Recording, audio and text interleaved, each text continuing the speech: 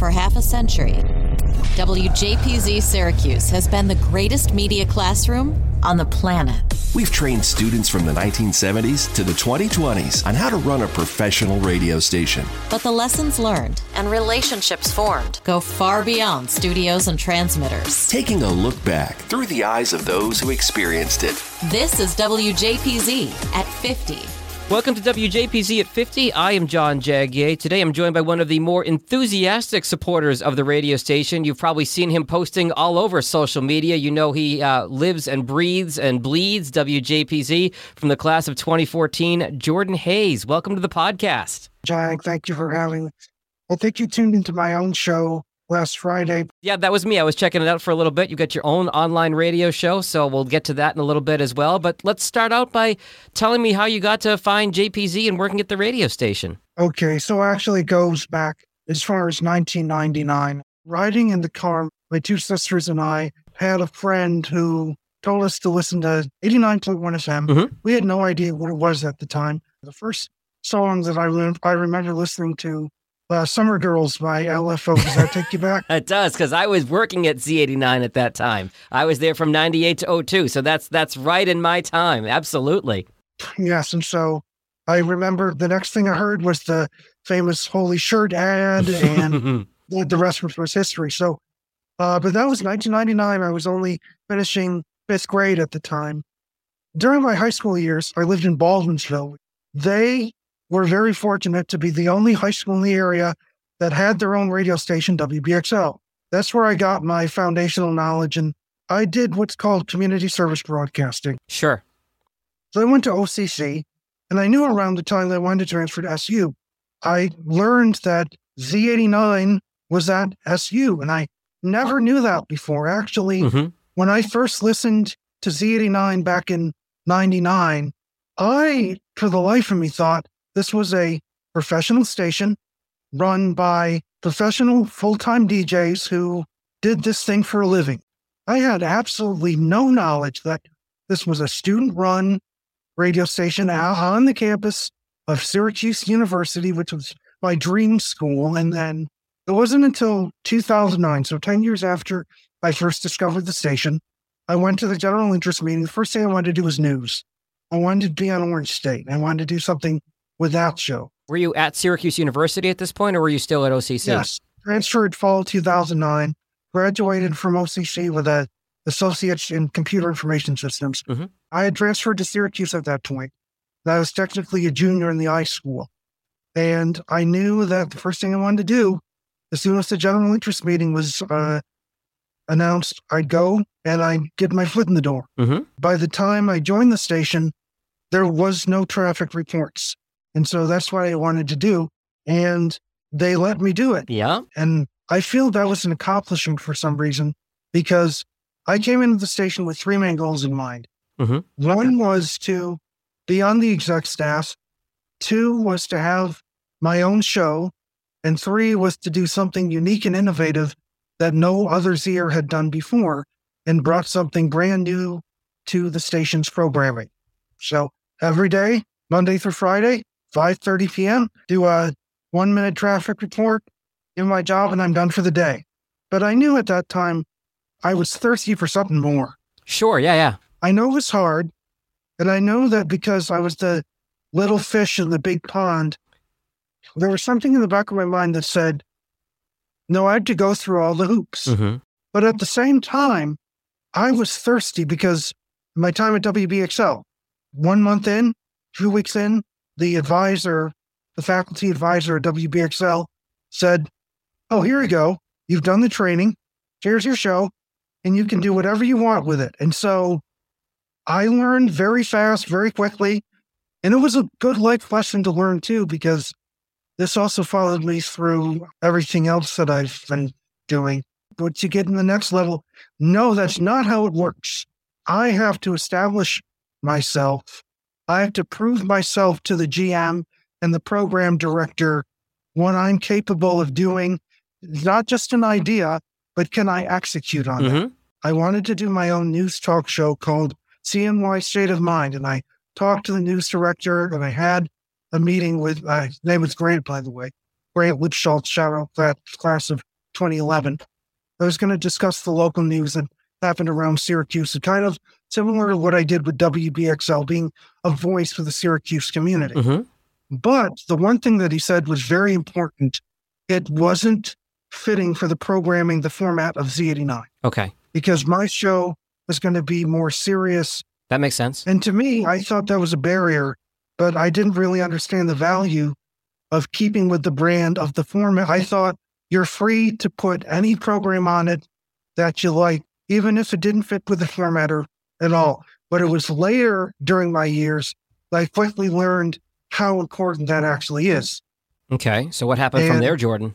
I just had to move on. Okay. I kept doing the traffic reports for as long as I could while trying to get something else going. I just had to pursue a new idea, come up with an idea that would work with the format of the station. Okay. This was about 3 years later, 2012, actually. Mm-hmm. Now, keep in mind, 2012, we were getting ready to renovate the station. Right. And then I remember we went through a whole snag. The construction got delayed and delayed and delayed. We've had other episodes of the podcast talking about that. Many have talked about the delays of the building the new station until about Christmas of 2012. Yes, exactly. But in the meantime, I was getting ready to plot a new idea, something new that we hadn't done before. A mix show with the top 10 throwbacks from 1990 to 2003. Okay. The first thing the program director, now Rashawn Thomas, had me do was find all the music that I wanted to use, look and see if it was in the system. And I actually had a whole Excel or Access database that's full of all of the throwback music from Z89 going all the way back from, I think, 1989 to 2003 or 4 or something. Mm-hmm. And so once I had all the music, then it was time for me to do a pilot. So I recorded a pilot. I did the summer of 2013. Summer 2013, I was in there almost every day recording the pilot of what would eventually become my first mix show, the Top 10 Throwbacks Countdown. I love it. So they gave me some feedback. New program director, Joey Costco, class of 2014, Liverpool native, along with Corey Crockett. He listened to the pilot, gave me some feedback, which I was able to take, and I was able to learn from. And then by the fall, there it was. I got to go on the air doing my own show. And goal number 2, goal number 3, by that time, I was the web director for Z89. Sounds like you were using the iSchool stuff pretty well between an Excel or Access database for those songs and then also doing the web stuff for Z89. So you had your hands in a lot of different things at that point. When was the throwback show on, Jordan? When was that on the air? That was Saturday nights, 9 to 10 during the fall 2013 semester. And then we bumped it to 8 to 9 Saturday nights for the spring 2014 semester. Okay, great.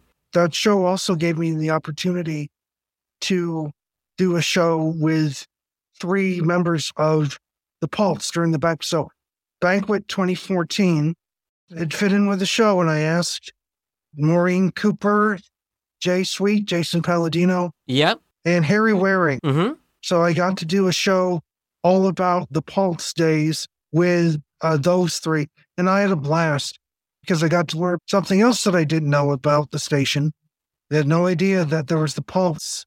That makes sense because we've got an upcoming episode with the podcast about that. We had Dan Austin and Jeff Wade talking about the Pulse, and then we've got Harry Waring and Dina Jacoby talking about flipping back to Z89. So if you had found the station in 1999, that would have been very soon after they switched back to Z89 from the Pulse. Yes, and I also heard, I was listening to your 9/11 episode, and the one thing that I took away from that was Harry and Dina made sure that after they graduated, the new class coming in, which I guess would have included you, they wanted to make sure that you and whoever was left at the station was left in good hands, that you had a direction. Mm-hmm.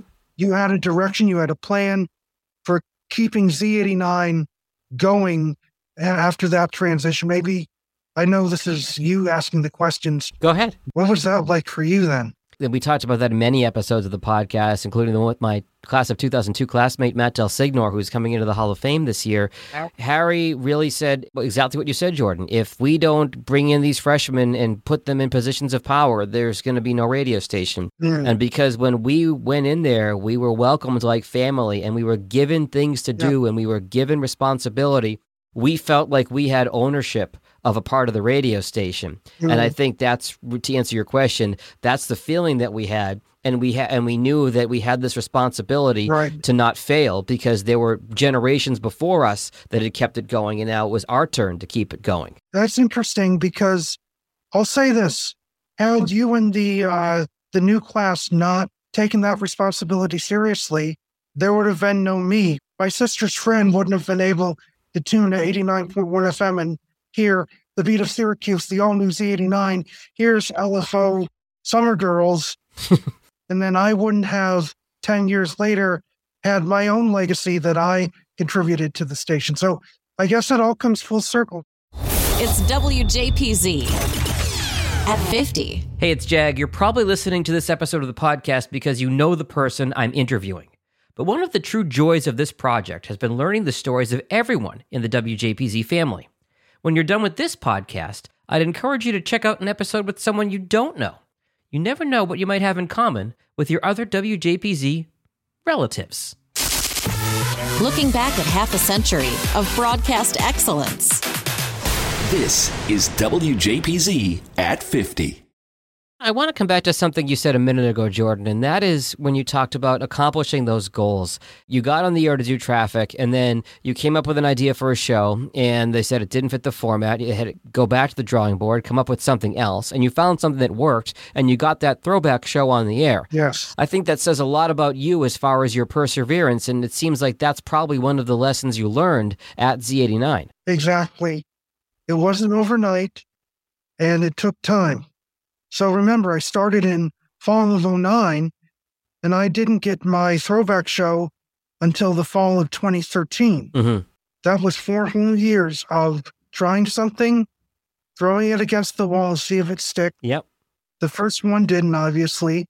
The second one did, and then that allowed me to do another show.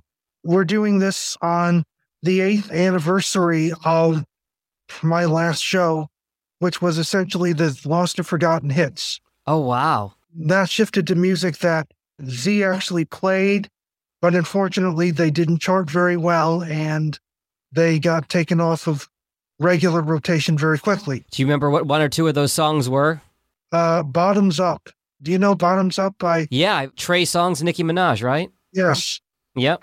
Another one was Fireflies. Owl City. Owl City. And we could play this all day long. Yes, you're right. So any other lessons besides perseverance that you felt you learned at Z89, Jordan? Oh, yes. Don't burn bridges. Definitely don't burn bridges. Yeah. Don't burn bridges with anybody at the station, because I didn't know that then, but I know it now. Are there folks from either when you were a student or other alumni that you've met, Jordan, that you think fondly of, that you've made friends with, that you think about at this point? Oh, yes. I have a whole list of names that I could name here, but we would be all day. So as I mentioned, Grant Lipschultz, he was a friend, he was a mentor as news director, and I really looked up to him, and he looked up to me. Nikki Schwartz, does that name ring a bell? Yep. Michelle Buckwalter, now Michelle Badrian. She's a good friend of mine. She's like a little sister to me, yeah. David Propp. Do you know who David Propper is? He was a sports guy. I don't know the name, no. Eric Silverman. Yep, I know Eric. Yep, of course. Yep. Veronica V. Ripson. Mm-hmm. And then Liz Doyen. Absolutely. Yeah. Stephen Kurtz. Mm-hmm. And of course, Jay Sweet. Jason Palladino. Mm-hmm. I met him during the banquet when I did the Pulse show. Harry Waring. And then Mo. Yeah, Mo Cooper, whose voice you hear on this podcast. There you go. Jordan, are there any funny stories you can think of that you still laugh about, funny moments that happened when you were at the station before we wrap up? There are a lot. I'm trying to think of one that's really going to hit it out of the park, because we can't be all serious. No, we cannot be all serious. Let me set the scene. Banquet 2014, going on the air. We were about to play a challenge. I'm a big Weird Al Yankovic fan, you see. And we were going to play one of his polkas. I was going to have Harry, Jay, and Mo guess all the songs that made up the polka, because the polka is a medley of different... For those who don't know, Weird Al puts out these polkas where he takes popular songs and rearranges them into a polka, keeps the lyrics, but makes it a polka, for those who don't know. But yep, so go ahead. So we were about to play that, but then suddenly I turned the monitor away from me, thinking they'd be able to keep an eye on what was playing. So I remember we were getting ready to play that. I hit the next button on the board, but we didn't hear Weird Al. We heard Gwen Stefani, Just a Girl instead. Because I wasn't looking at the monitor and I wasn't keeping track of what was running on the log. And that's a lesson. Always look at the monitor before you press something on the board, because if you don't, then something else that you don't expect is actually going to happen. Well, Jordan Hayes, I know, as I said at the beginning, you are one of the most enthusiastic members of the radio station. I mean, I had no idea that your history with the station went back over 20 years, back to when my class was there as students in 1999. Thank you so much for coming on the podcast, and can't wait to see you in March. Yes, and please put the link, if you can, my station. It's the Jordan Hits 202.web.app. I do my own show Friday nights at 8 o'clock. I usually do a show every Friday night, 8 to 9 p.m. I will put it in the show notes. Thanks so much for coming on the podcast today. Can I do a sign off, or kind of? Yeah. So you're listening to the WJPZ at 50. This is the Beat of Syracuse, Z89. Love it. The WJPZ at 50 podcast is created entirely by the staff and alumni of the world's greatest media classroom. It's hosted by John Jag Gay, class of 2002. Editing help from James Bames Grundy III, class of 2020. Imaging by Maureen Cooper, class of 1999. And Ed Lacombe, class of 1985. Podcast artwork by Marty Dundix, class of 2001. Follow WJPZ at 50 on Apple Podcasts, Spotify, YouTube, or wherever you're listening right now.